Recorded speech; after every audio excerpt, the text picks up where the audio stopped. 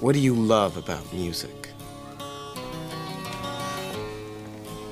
To begin with, everything.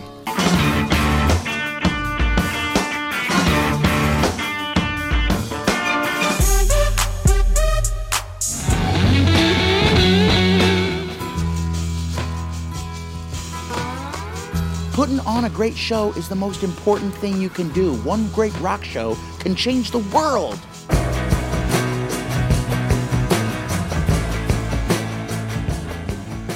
Blurring the lines of R&B, pop, rock, soul, funk, and more in the music world, no one compared to Prince.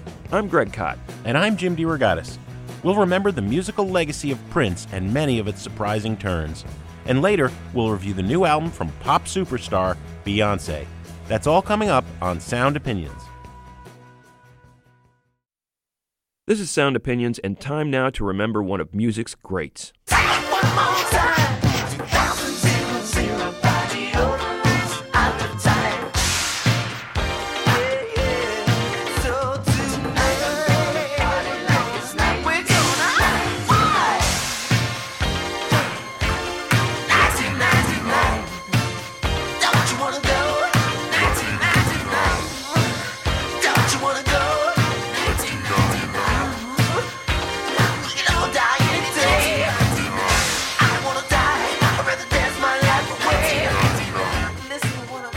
That is 1999, of course, one of dozens of indelible hits from Prince.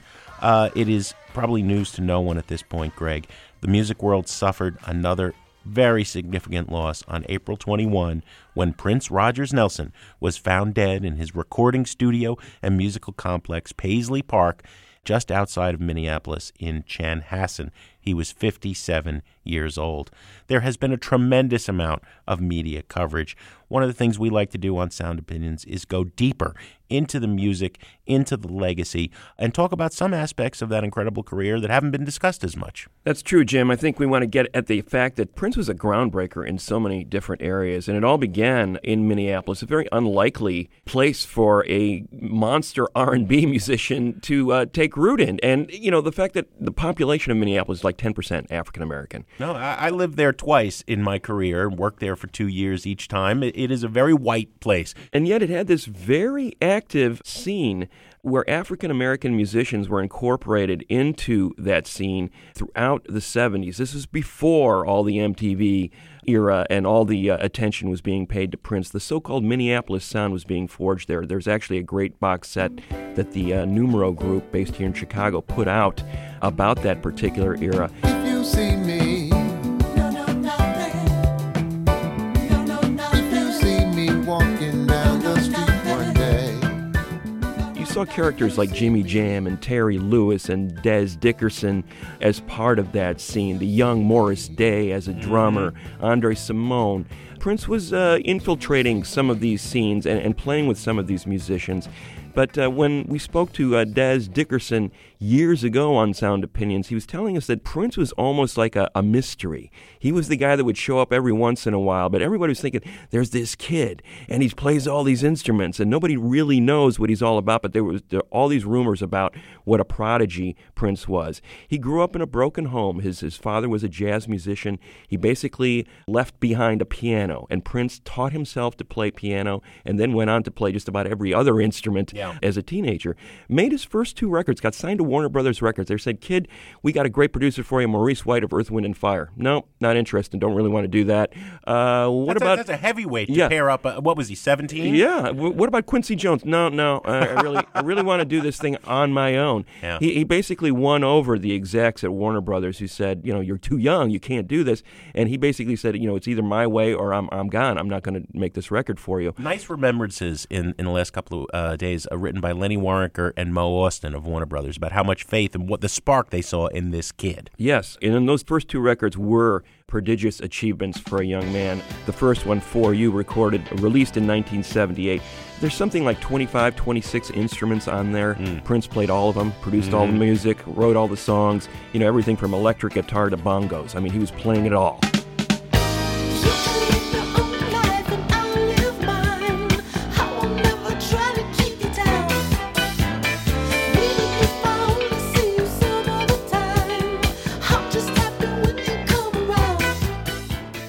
The 1979 self-titled record, Prince, that went gold. That kind of rewarded some of the faith that the record company had in Prince. Another one-man band effort. That contains the original version of I Feel For You, later on a big hit for his idol, Chaka Khan.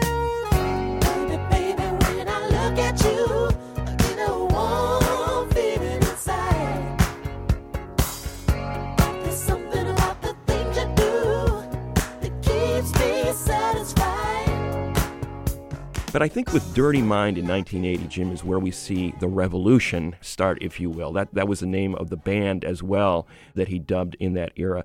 Des Dickerson, the guitar player in that band, a very respected musician in that scene already, said that he wanted to be the Black Rolling Stones. Mm-hmm. I think another way to look at it is that he was a huge Sly and the Family Stone fan, and he saw that model of that biracial co-ed band, and he wanted to bring it into the 80s with the sound that he had in mind, where synthesizers were replacing horns, where the beats were a little bit more rockish, there were more guitars involved in the mix. It was very much of an amalgam of influences, really bringing the rock and new wave era thing into the R&B lexicon. The first thing he said to Warner Brothers is, don't make me an R&B guy. I don't want to be that. I don't want to be in any category. I want to explode the categories. Well, and he knew rock history because he said many times to Warner Brothers in the early days, Led Zeppelin makes people feel different on every song. I want to do that. Genre-wise, all of these sounds he's bringing together, sexually ambiguous, small, diminutive, but a towering figure in terms of the confidence he projected, right? Well, absolutely. When you look at a song like When You Were Mine, it was impossible to pigeonhole that song. It sounded like new wave, but it was made by this African-American from Minneapolis who happened to be wearing women's lingerie in the cover of his album. So nobody quite knew what to make of it.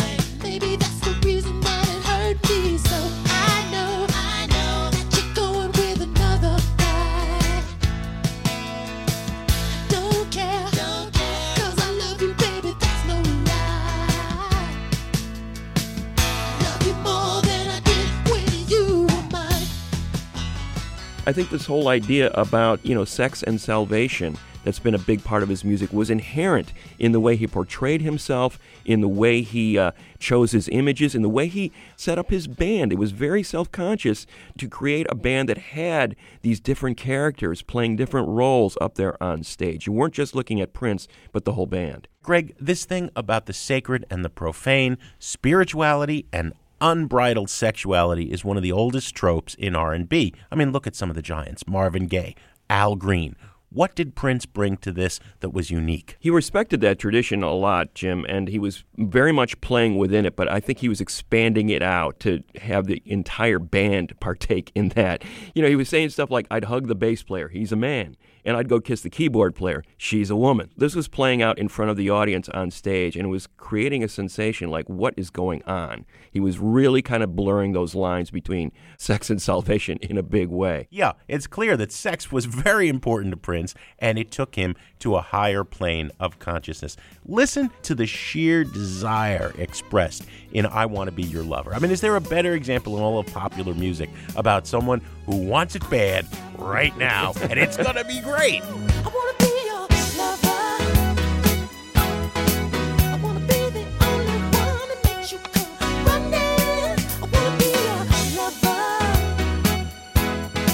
I want to turn you on, turn you out, all night long, make you shine. I I think when you think about Let's Get It On by Marvin Gaye, I Want to Be Your Lover very much fits into that tradition. And those first two albums were just saturated with it. But I think it really got complicated with Dirty Mind. And then later on, he kept returning to this theme. You know, people would once in a while accuse him, well, Prince, you're starting to get a little too straight. And he says, oh, you think I'm straight? Yeah. You know, listen to this. There was that album that he wanted to release later on in the Warner Brothers years, Jim. The Black Album. Yeah, that finally came out many years later. A lot of people consider it one of the most lascivious R&B records ever made. Grind, all the boys, grab a girl, get down on the floor. Ooh, this funky beat's gonna show you what your hips are made for. Now grind, come on, people. It must be said that Filthy Prince is as filthy as filthy music gets. Not for nothing did the Parents Music Resource Center get so upset with him and start with him to lead the fight towards stickering, right? Tipper Gore infamously found her daughter listening to Darling Nikki, got very upset. I can't even tell you what that song's about, okay? And Prince became public enemy number one for nasty words, you know, and songs like Head and Soft and Wet.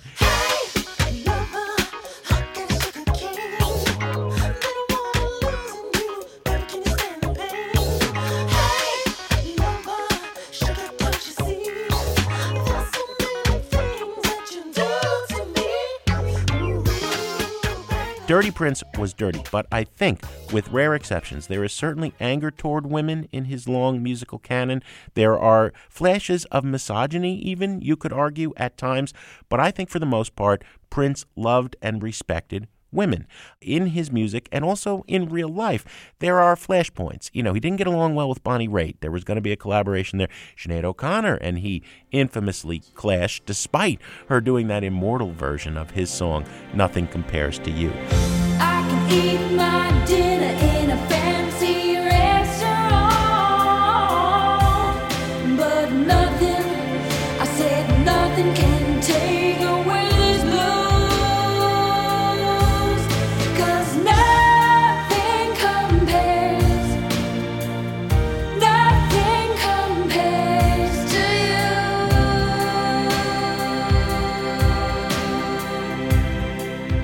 But just listen to the list of women he collaborated with. Many have said he mentored, certainly gave them great material. Wendy and Lisa, members of his band, The Revolution. Sinead O'Connor, Sheila E., Sheena Easton, Rosie Gaines, Shaka Khan, The Bangles, Vanity Six, Apollonia. He really seemed to care about furthering the careers of female musicians. Yeah, I think, you know, it's a very underrated aspect of his career. I think the sex stuff, the so-called dirty stuff, a lot of that was celebratory, and I think he valued women's voices and also their input into music. A huge influence on him was Joni Mitchell, for example. Yeah. He never worked directly with Joni Mitchell, but he, Wouldn't he that would have been bring... something to hear? Oh, absolutely. It would be fantastic. And Joni Mitchell was a huge influence on him, and he acknowledged her over and over again in interviews as a major influence on his music. And you could especially hear it on an album like Sign of the Times, where he was riffing on some of her material. Oh, my favorite song, she said, and it was Joni singing. Help me, I think I phone rang, and she said, whoever's calling can't be as cute as you. Shaka Khan, you mentioned as one of the R&B greats that he brought back from, obscurity, it should be said, and started working with her again. Gave her a huge hit. And gave her a huge hit, I Feel For You. Feel for you. I think I love you. Feel for you. I think I love you. Mavis Staples, who was basically making phone calls to radio stations to work as a gospel DJ. Yeah. I mean, basically couldn't get a gig. And out of the blue, Prince calls her and says, I want to work with you, and wrote and produced a couple of records with Mavis. They call me Melody Cool. I was here long before you. If you're good, I will love you, but I'm nobody's fool. I'm Melody Cool. So he had a great deal of respect for these voices and these artists across generations. A lot of people think Prince was just working with the prettiest girls, but he was also working with artists and musicians that he respected regardless of gender. Let's take a listen to Prince working with one of those many female artists, Greg. This is him and Apollonia on Take Me With You on Sound Opinions. I can't disguise the pounding of my heart. It beats so strong. It's in your eyes. What can I say? They turn me on. I don't care where we go. I don't care what we do. I don't care, pretty baby. Just take me with you. Come on and touch the place in me. It's calling out your name. We want each other oh so much. Why must we play this game? Don't care where we go. I don't care what we do. I don't care, pretty baby. Just take me with you. I don't care, we spend the night at your mansion. I don't care if we spend the night all the time. All I want is to spend the night together. All I want is to spend the night in your arms. To be around you is so alright. You're sheer perfection. Thank you. Drive me crazy, drive me all night. Just don't break up the connection. I don't care where we go. I don't care what we do. I don't care, pretty baby. Just take me with you. I don't care where we go. I don't care what we do. I don't care, pretty baby. Just take me with you. Just take me with you. Won't you take me with you? Honey, take me with you.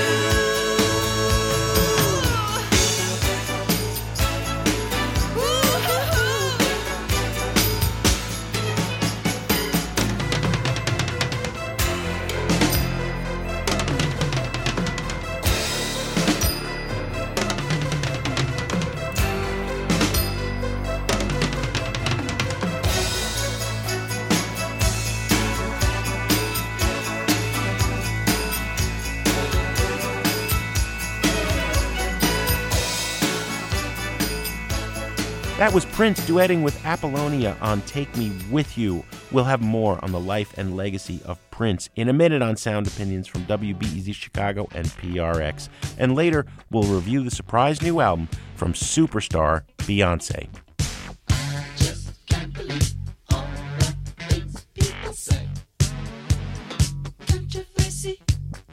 Am I black or white? Am I straight or gay? Controversy. Do I believe in God? Do I believe in me?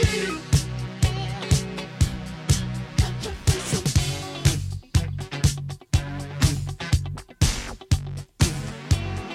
Controversy.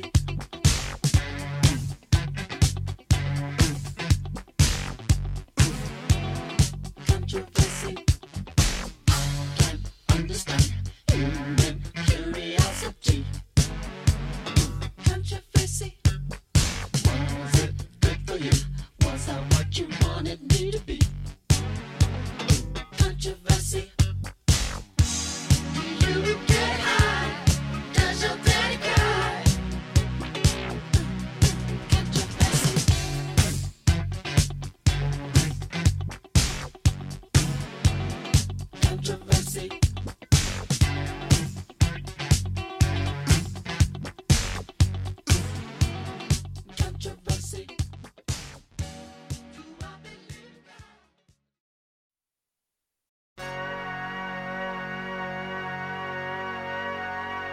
Dearly beloved,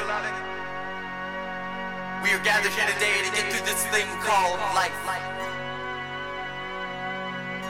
Electric word, life, it means forever, and that's a mighty long time. But I'm here to tell you, there's something else.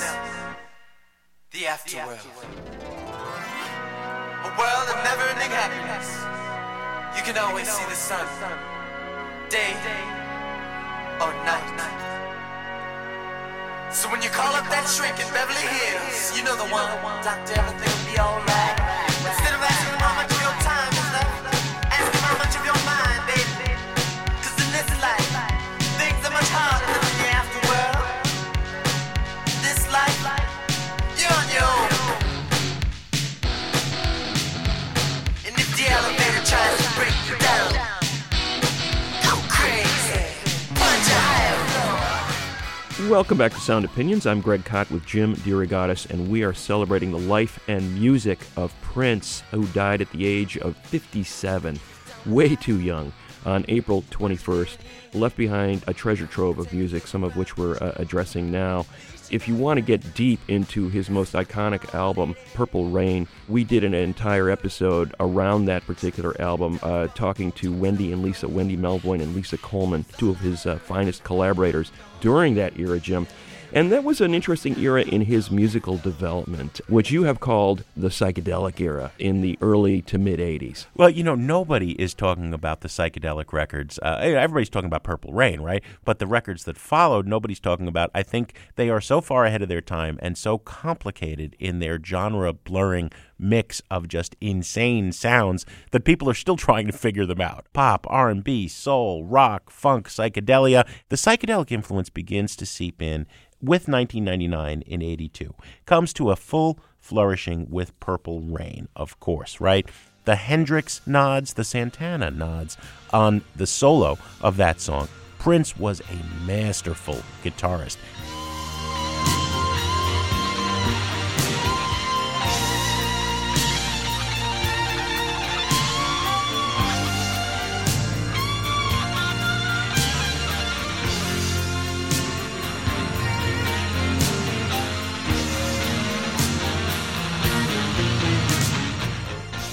Then it really comes to full fruition on the album that follows, Around the World in a Day.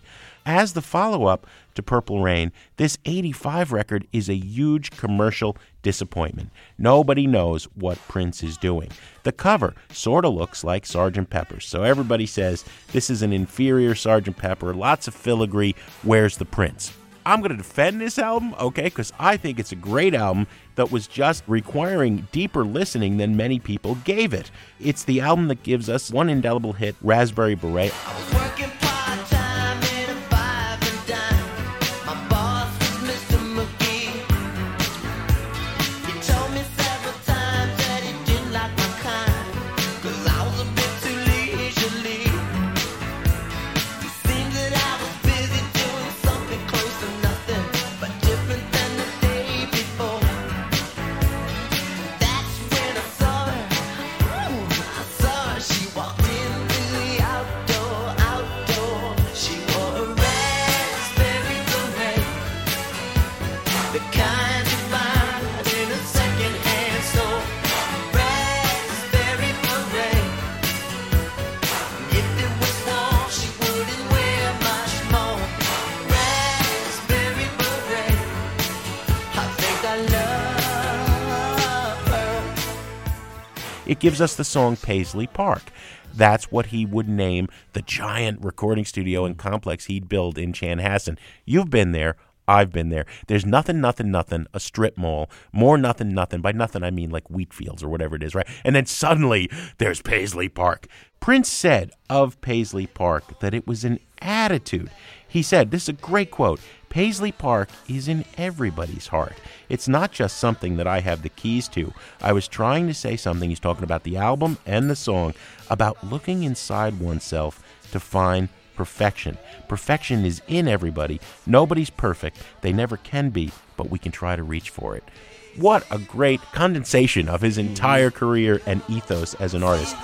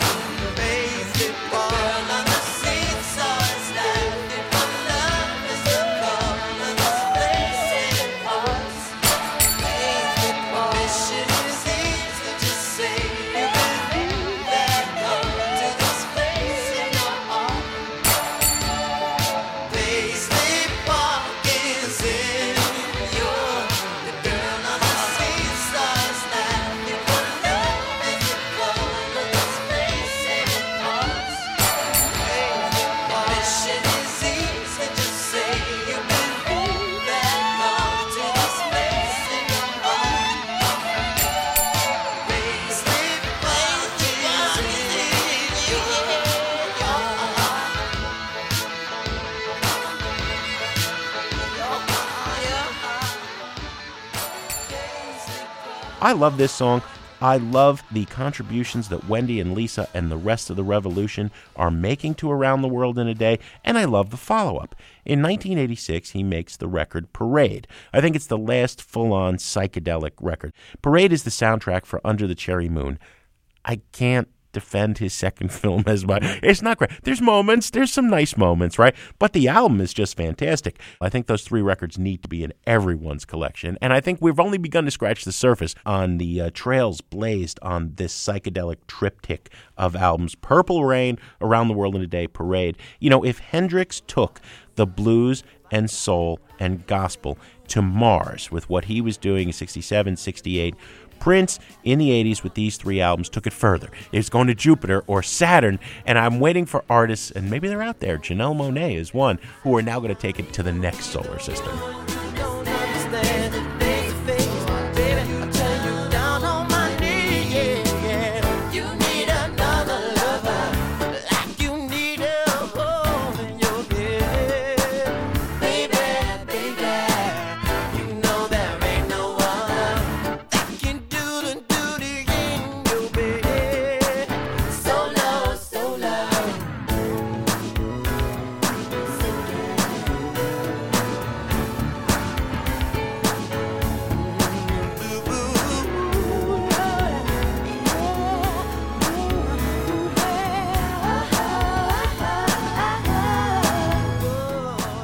Paisley Park was sort of a double-edged sword, this $10 million facility. It's really an amazing place. When you go, it's like, it's his own version of Disney World, and completely outfitted in purple and gold colors. And, there's the iconic glyph that he created for himself in the 90s. All this Prince-oriented artwork and the vaults coloring. Of his different stage outfits through the years. No, it's extraordinary. But I think it was a double-edged sword for him because, not only did it enable his greatest creativity, but it also isolated him in a way from the world. I think he liked that, but at the same time, I think it's no coincidence that he died there as well. I mean, he literally lived there. It was Graceland. For weeks, months upon a time. He very seldom spent any time anywhere else. There was a long period there from the late 80s through the mid-90s where he didn't tour at all, but he was cranking out this amazing trove of music. And I think you really saw the fruition of what he was doing in this kind of very isolated place with Sign of the Times. He had blown up the revolution at that point, okay? He said, I've done everything I can with this band. I'm going to go back to the way it started, which was basically the one-man band approach. And he makes this masterpiece, Sign of the Times. He wants to make a triple album. Warner Brothers is going, wait a minute, hold back. They basically forced him to release a double album. Of course, all the music within that triple album eventually leaked out in different forms. But what an album. I think here is his masterpiece, Jim. I think if I were to say, what is the one Prince album you must own, Sign of the Times is it, because it creates the widest sense of what he was about. You've got the rock and the funk of Sign of the Times, which is a very topical song, probably the best topical song he wrote about, addressing the AIDS era, drugs, gangs, his social commentary. Hurricane and it ripped the ceiling off a church and killed everyone inside. You turn on the telly and every other story is telling you somebody died. My sister killed her baby cause she couldn't afford to feed it and was sending people to the moon. In September my cousin tried reefer for the very first time. Now he's doing horse. It's June.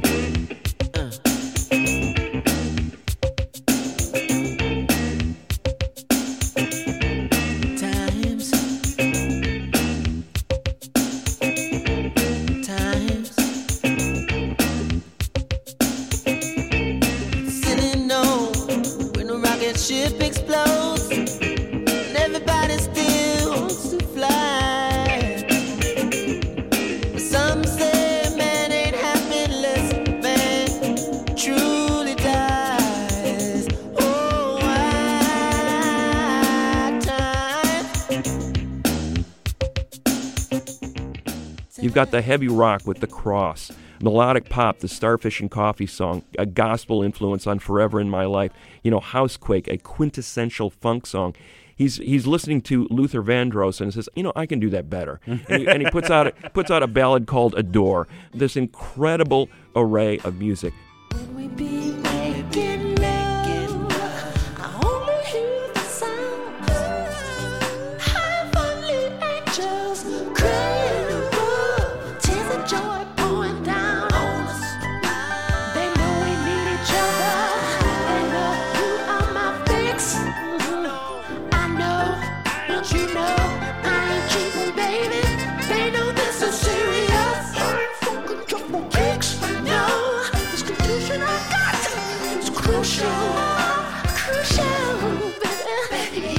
straight that I'm a terminal case. You can burn up my clothes, smash up my ride. Well, maybe not to ride, But I got to have your face all up in the place. do you I think can think that I'm a man of exquisite I'm a taste. man of exquisite 100% Italian, silk imported, gypsy lace.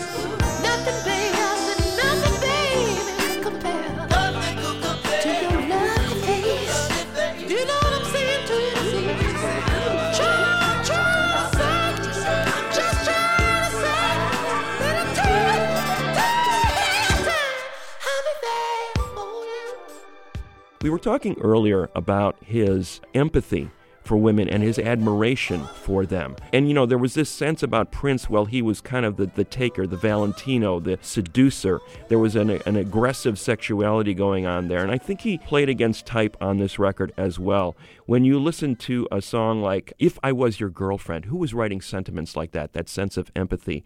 I could never take the place of your man. A guy, I'm not worthy of you. You shouldn't be wasting your time on me. You deserve better. And this begins a long period of isolation, Jim. But I think as a live performer, once he came out of that period of isolation and woodshedding with the songwriting, is where the next great era of Prince begins. No, it's true. If we're going to sum up the studio contributions, you made a daring statement. Sign of the Times, 1987, is the masterpiece.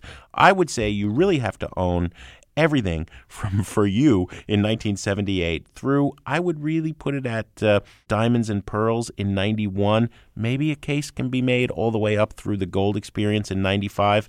Thereafter, there are many records, and they are hit and miss. Prince lost the ability to edit himself. The great Twin Cities music journalist, friend of mine, Marty Keller, wrote a piece years ago about he was started to be surrounded by people who could no longer say, hey, Roger, that idea isn't so good. Maybe, cut this or don't cut that. I'm not saying there aren't great tracks on everything that follows from the mid-90s to the present. There are, but live is the forum. You're absolutely right. Always having that ability to give 150% in a 3-hour show. And then when normal human beings would go have dinner and relax, he would show up at the small club and do the after show that started at 4 a.m. You and I saw many of those, and then play for 3 more hours, okay? Right. Now, it wasn't always a great show. I have 2 that were awful, and it was usually his generosity. There was one show where Malcolm Jamal Warner of The Cosby Show was given like half an hour to do a rap showcase, and I remember one show dominated by the smooth jazz saxophonist Najee. Mm-hmm. It was like, Prince, man, you shouldn't even be on the same block, let alone the same stage with that bozo. But of the 12 Prince shows I saw, 10 of them are way on that list of the best I've ever seen in my life. And no two was alike, right? I mean, never. It's a completely different show every time. That's the thing about him. He was like, people talk about the Grateful Dead, a different show every night. I mean, Prince was like that. I mean, you were never going to get the same show, and that's what was extraordinary about it. And he really made the case for a lot of those studio recordings. I am convinced that you could make a great 2 or 3 disc set of Prince's recordings from the last 20 years and it would hold up really well. People have dismissed that era of studio recording as a waste. It's not. But, the live performances, Jim, was where it really came alive. I mean, hearing a song like Fury from one of his mid-2000s records on Saturday Night Live, I mean, that performance is like, wow. You must have heard it on the news this morning. Congratulations, new stars born. Sun to a shadow, rose to a thorn. There ain't no fury like a woman scorned.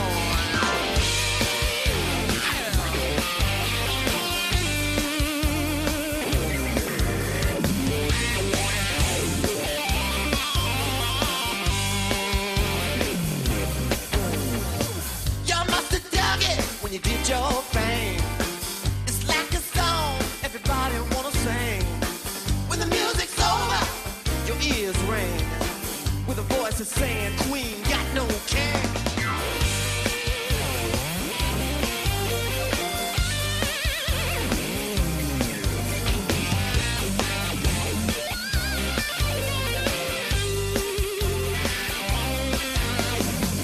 You got a message saying you tried to reach it more before. Didn't wanna answer 'cause he's so afraid. You probably tell him just to leave you alone. It was one of those things where you kind of ignored the recordings, but the live show was where it's at. And I think he made a really telling comment to me the last time I saw him at Paisley Park. He was working with the band at the time, getting ready for another series of shows in Chicago. And he plays all these instruments, obviously. And I said, well, what's your favorite instrument now? And he goes, the band. You know, which to me was a really telling. He'd become like Duke Ellington. You know, it was like, okay, I'm orchestrating this 20-piece band, and that is what I'm really into right now. And it really was a big part of the entire last 2 decades of his career. All is in your heart, come what may, even though his might get broken. Who's the guilty one when there ain't no judge or jury? Shadow to the sun and to the one. Hell ain't got no fury.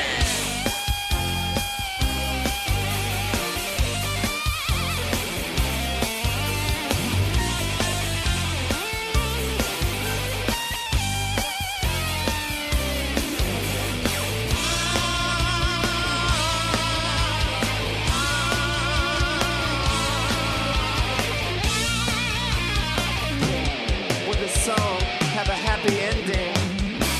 Oh, with his heart, you need a mending. Oh, what's her name? Only she knows. Only the woman knows. Only she knows. You're listening to Sound Opinions. I'm Jim DeRogatis. My partner is Greg Kot. Like so many of you listening, Prince is an artist that meant a lot to us, and we are trying to look at aspects of his legacy that haven't been discussed as much. Greg, everybody has talked about in the mainstream media coverage Prince writing Slave on his cheek. There is the celebrated war with Warner Brothers. Even his supporters there, Lenny Waronker and Mo Austin, said, sometimes we tried to get him to focus and not release so much music all the time. Prince rebelled against that. He left Warner Brothers. He went independent. In many ways, in that stretch of late 90s, early 2000s, he was breaking ground. I think you're the expert. You wrote the book on music technology. He was breaking ground on the way artists work now, you know, being their own record company in charge of their own flow of music, of art. But then he also turned on the internet. Make some sense of that for me. Well, you know, Prince is never predictable. I mean, here's a guy who stenciled Slave on his face at a time when he was, you know, he's probably made $30 million at Warner Brothers. So it wasn't exactly like a slave relationship. You were making money on it. I think what he was frustrated about working at Warner Brothers was the inability to release as much music as he wanted to. And this guy was incredibly prolific. In the 20 months as an indie artist, he released 9 CDs worth of material. It's this outpouring of material. But what was different about it, Jim, was that he put it up on his website. He said, here, fans, take this. Order it. Buy it from me. Don't buy it from any record company. He didn't have a record company now to deal with. So he basically cut out the middleman. He cut out the retail stores too. They were upset about that. You know, the whole idea of the distributors being cut out of the equation. So here he is selling a triple, quadruple box set for $30 to $50 and keeping 95% of the profit on copies sold directly to his fans. And all of a sudden, all these other artists are turning around going, wait a minute, I'm only making 10% on a record, and that's after I recoup my expenses. Suddenly, Prince was setting up a new business model for the music industry that the music industry was simply not ready to accept. I mean, everybody was talking smack about this guy. He's crazy. He did pioneer the internet as a tool for speaking directly to his fans. He didn't do a great job as a businessman. Filling orders wasn't his forte. And then later on, basically saying the internet is dead. And I think he was a little bit ahead of his time in regard to, he was doing that whole whack-a-mole thing. Any Prince song shows up on the internet without my approval, I'm going to take it down. Well, you can't even find official videos on YouTube. He's been one of the most assiduous in sort of sticking to that program. So, he's talking out of both sides of his mouth to an extent, but he's also about this whole idea of compensation. If I'm going to put it out there, I expect to get compensated, and that's what he's really fighting against now, is that the internet is not treating artists the way it should. These streaming services are not a way for artists to profit, and in that sense, he was a bit of a prophet, because now you're seeing a lot of rebellion against these streaming services by mainstream artists. I think he was a pioneer in using the internet that as a tool for speaking directly to his fans. And I would have been fascinated, Jim, to see where he would have taken it in the next 5 to 10 years had he been around to do it. Well, absolutely, Greg. But we have to wrap up this conversation, and it feels like we barely got started. Come and hang with the two of us in our basement. We'll play Prince music. We'll talk all night. One thing I want to point to is the influence on other musicians. Let me read you a list, all right?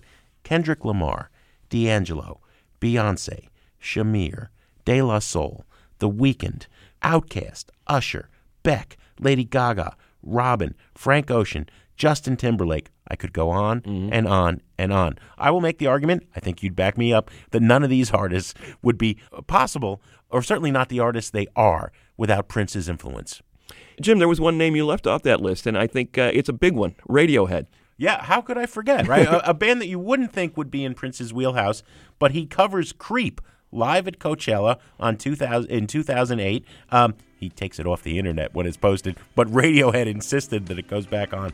Maybe that's the place to end, Greg. Certainly, the music is going to live forever. The conversation will continue.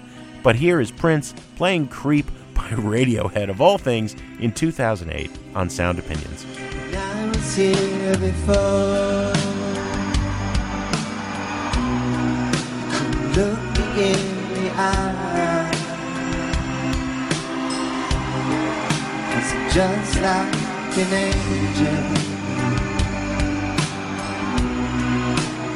Skin makes you cry. I float like a feather. This beautiful world. You wish you were special. So do I. Oh.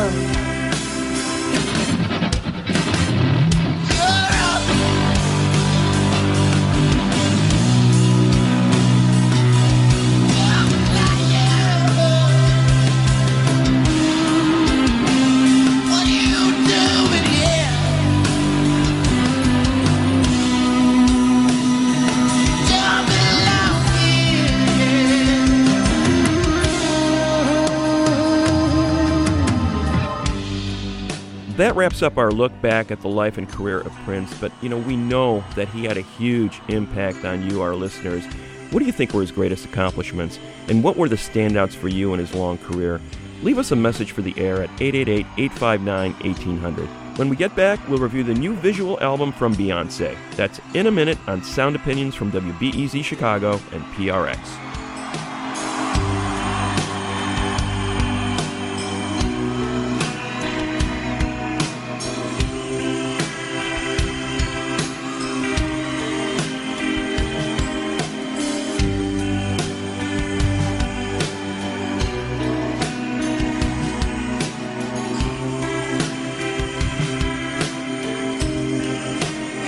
You don't care if it hurts.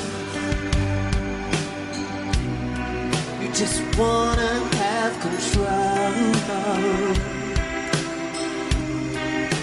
You want a perfect body.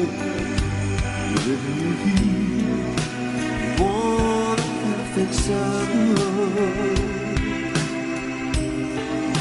You want me to know.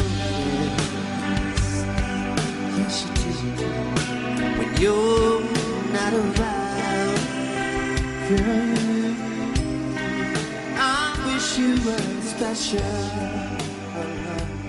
Yes, I do. 'Cause I think you're special. Hold up, they don't love you like I love you. Slow down, they don't love you like I love you. Back up, they don't love you like I love you. Step down, they don't love you like I love you. Can't you see there's no other man above you? What a wicked way to treat the girl that loves you. Hold up, they don't love you like I love you. Hold down, they don't love you like I love you. Welcome back to Sound Opinions. I'm Jim DeRogatis. My partner is Greg Kot, and that is a little bit of the song Hold Up from the 6th solo album by Beyoncé, Lemonade. Greg, I don't know if Beyoncé even needs an introduction. She is one of the biggest pop superstars of the last 15 years. Born Beyoncé Knowles, 1981, in Houston, Texas, began performing at age 7. Amazingly, she puts together a group with her cousin and some classmates. It's called Destiny's Child. They become a huge act in the 90s after debuting on Star Search, 4 hit studio albums, and then it's Beyoncé's turn to go solo. 2001, she breaks out on her own. Like I said, 5 albums followed. She becomes one of the biggest artists in the world, appearing at President Obama's 2nd inauguration, marrying that guy, Jay-Z. I would only mention that because it's going to play a role in this record, Lemonade. Here is this new studio album. It appears suddenly via Tidal, the streaming service she co-owns with husband Jay-Z and several other artists. There are some stellar guest appearances: James Blake, Kendrick Lamar, The Weeknd, Jack White, and it's a visual album. The last record, she said, was a visual album. She made a video for every song on the album. This one, she took a different approach. There is one sort of thematically connected film for this entire record. Before we get into our opinions on Lemonade, we want to play you a track. This is the track with Jack White. It's called Don't Hurt Yourself on Sound Opinions. Don't hurt yourself.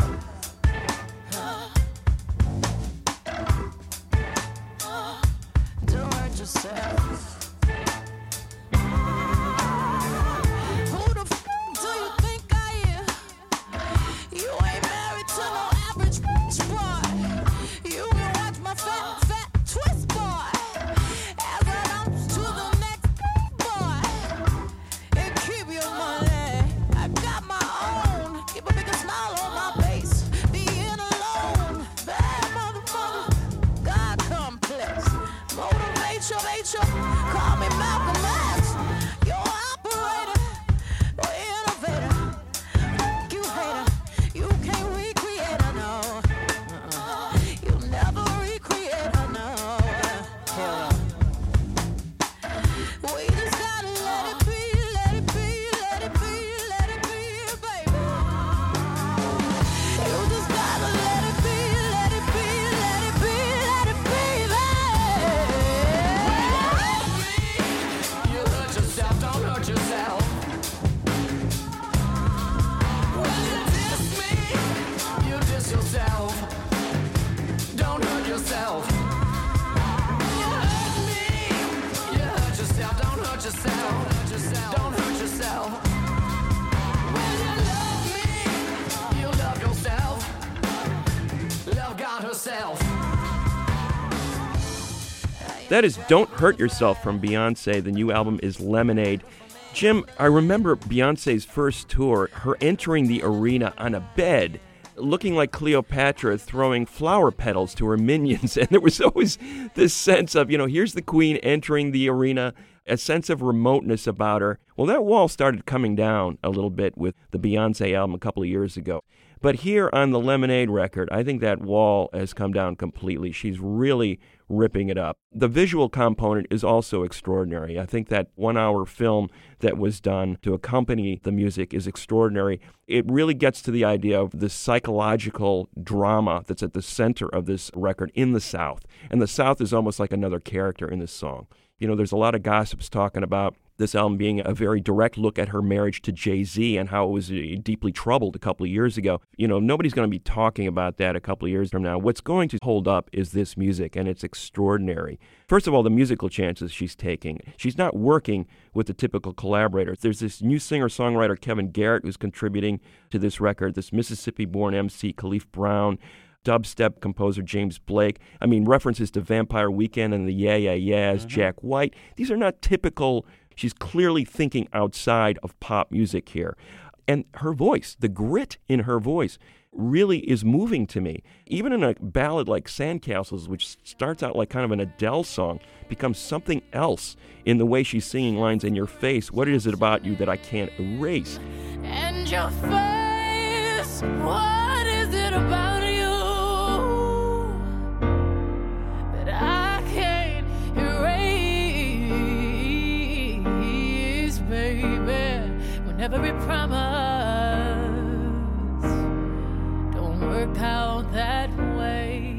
There's tears, there's a passion in that voice, the likes of which I've never heard from her. She just sounds dangerous, she sounds committed, but there's also this wide range of emotion in her singing that I think is the peak moment in her career. It's a buy-it record for me. It's absolutely a buy-it, Greg. It's a masterpiece. I'll just say that flat out. 2 points I want to add to your discussion. Number one, where does the title come from? It comes from Jay-Z's grandma, who has a line here saying, when old cliche, when life serves me lemons, I make lemonade. I have no interest in really what's happening in the Beyoncé Jay-Z marriage. I mean, that's private. That's for them, okay? I think that's less interesting than Formation.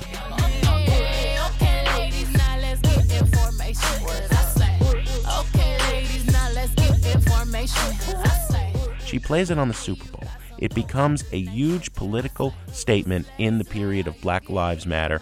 Everybody's talking about that, right? Big scandal. And people are saying, well, this seems to be a personal album. Formation closes the record, right? But where are the politics? I'll tell you where the politics are. Malcolm X, at one point on this visual album, the voice is heard. The most disrespected person in America is the black woman. The most unprotected person in America is the black woman. The most neglected person in America is the black woman. That quote is significant because while this is an album about a black woman being hurt, maybe it's Beyoncé, maybe Jay-Z did the hurting, I think it really is about the state of womanhood in general and black women in particular not being respected, fighting for power, fighting for a voice. And Beyoncé has dropped the artifice, extraordinary musical ambition, extraordinary lyrical ambition. This is the first time I'm buying the Queen Bee really is the Queen Bee. So 2 enthusiastic buy-its. What do we have on the show next week? Next week, Jim, we have an in-studio visit from a great new artist, Sainabo C. Greg, as always, Sound Opinions is produced by Robin Lynn, Evan Chung, Alex Claiborne, and our intern, Libby Gormley.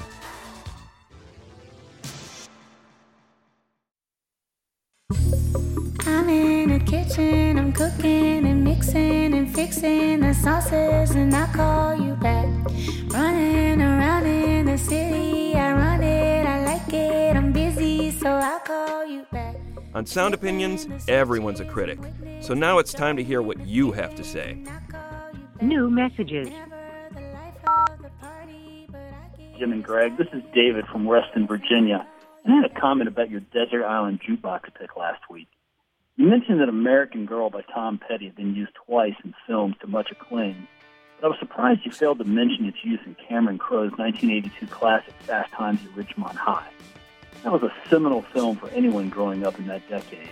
Though American Girl wasn't included in the somewhat suspect soundtrack, it was, in my opinion, one of the songs that helped define that movie for a generation. Anyway, love the show. Keep up the good work. Well, she was an American girl, raised on promises. Hi, this is Phil from the Bronx, New York. Just listened to the show with Bill McKibben, a person I truly admire for his activism. As an activist myself, my own personal interest in the environment was sparked by music, especially the music of Midnight Oil. When I was about 12 or 13, I listened to Blue Sky Mining for the first time, and songs like River Runs Red and Antarctica really showed me the severity of our planetary crisis. So you cut all the tall trees down, you poison the sky and the sea, you've taken what's good from the ground,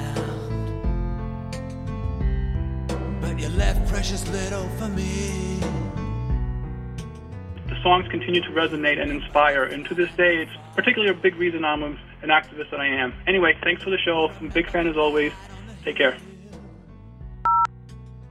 Hi, this is Suzanne Billman from Waterman, Illinois, and I just listened to your Earth Day show, which was the best one I've ever heard. You guys were way less annoying than you usually are. And I wanted to tell you about, there's another song that would really fit the bill, John Hyatt, Fly Back Home. It's a great song. I hope you can play a little piece of that on your next show. Thanks so much, you guys. Bye-bye. Sorry to tell how we broke you. Said, man, what happened to your dignity? He said subdivisions have taken my home. There's no more prey to eat. Hi, this is Deborah from Austin, Texas, calling about environmental songs that I liked. I always liked Randy Newman's Burn On, about the Cuyahoga River catching on fire. I was totally unaware of it until I heard that song. Thank you very much. Bye-bye. 'Cause the Cuyahoga River goes smoking through my dreams. Burn on, big river, burn on. Jim and Greg, this is Sean from Minneapolis. I just got done listening to your episode on Earth Day, probably our third day of mourning the loss of Prince, the great one. And I couldn't help but think to myself, you overlooked Prince's 2007 album, Planet Earth. It's been now 9 years since the album came out, and the relevance that the album has now, more than ever, is astounding. The review you guys gave of that album at the time could not have been more wrong. It is a fantastic Prince album, and year two's inability to see that is truly behooving. Enjoy the show. Keep up the great work. Talk to you later. Bye-bye. Imagine holding planet Earth in the palm of your hand, with no regard for your place of birth or claim to any land. No more messages. To share your opinions on Sound Opinions, call 888-859-1800. We'll be back next week on Sound Opinions from WBEZ Chicago and distributed by PRX. 50 years from now, what will they say about us here? Did we care for the water and the fragile atmosphere?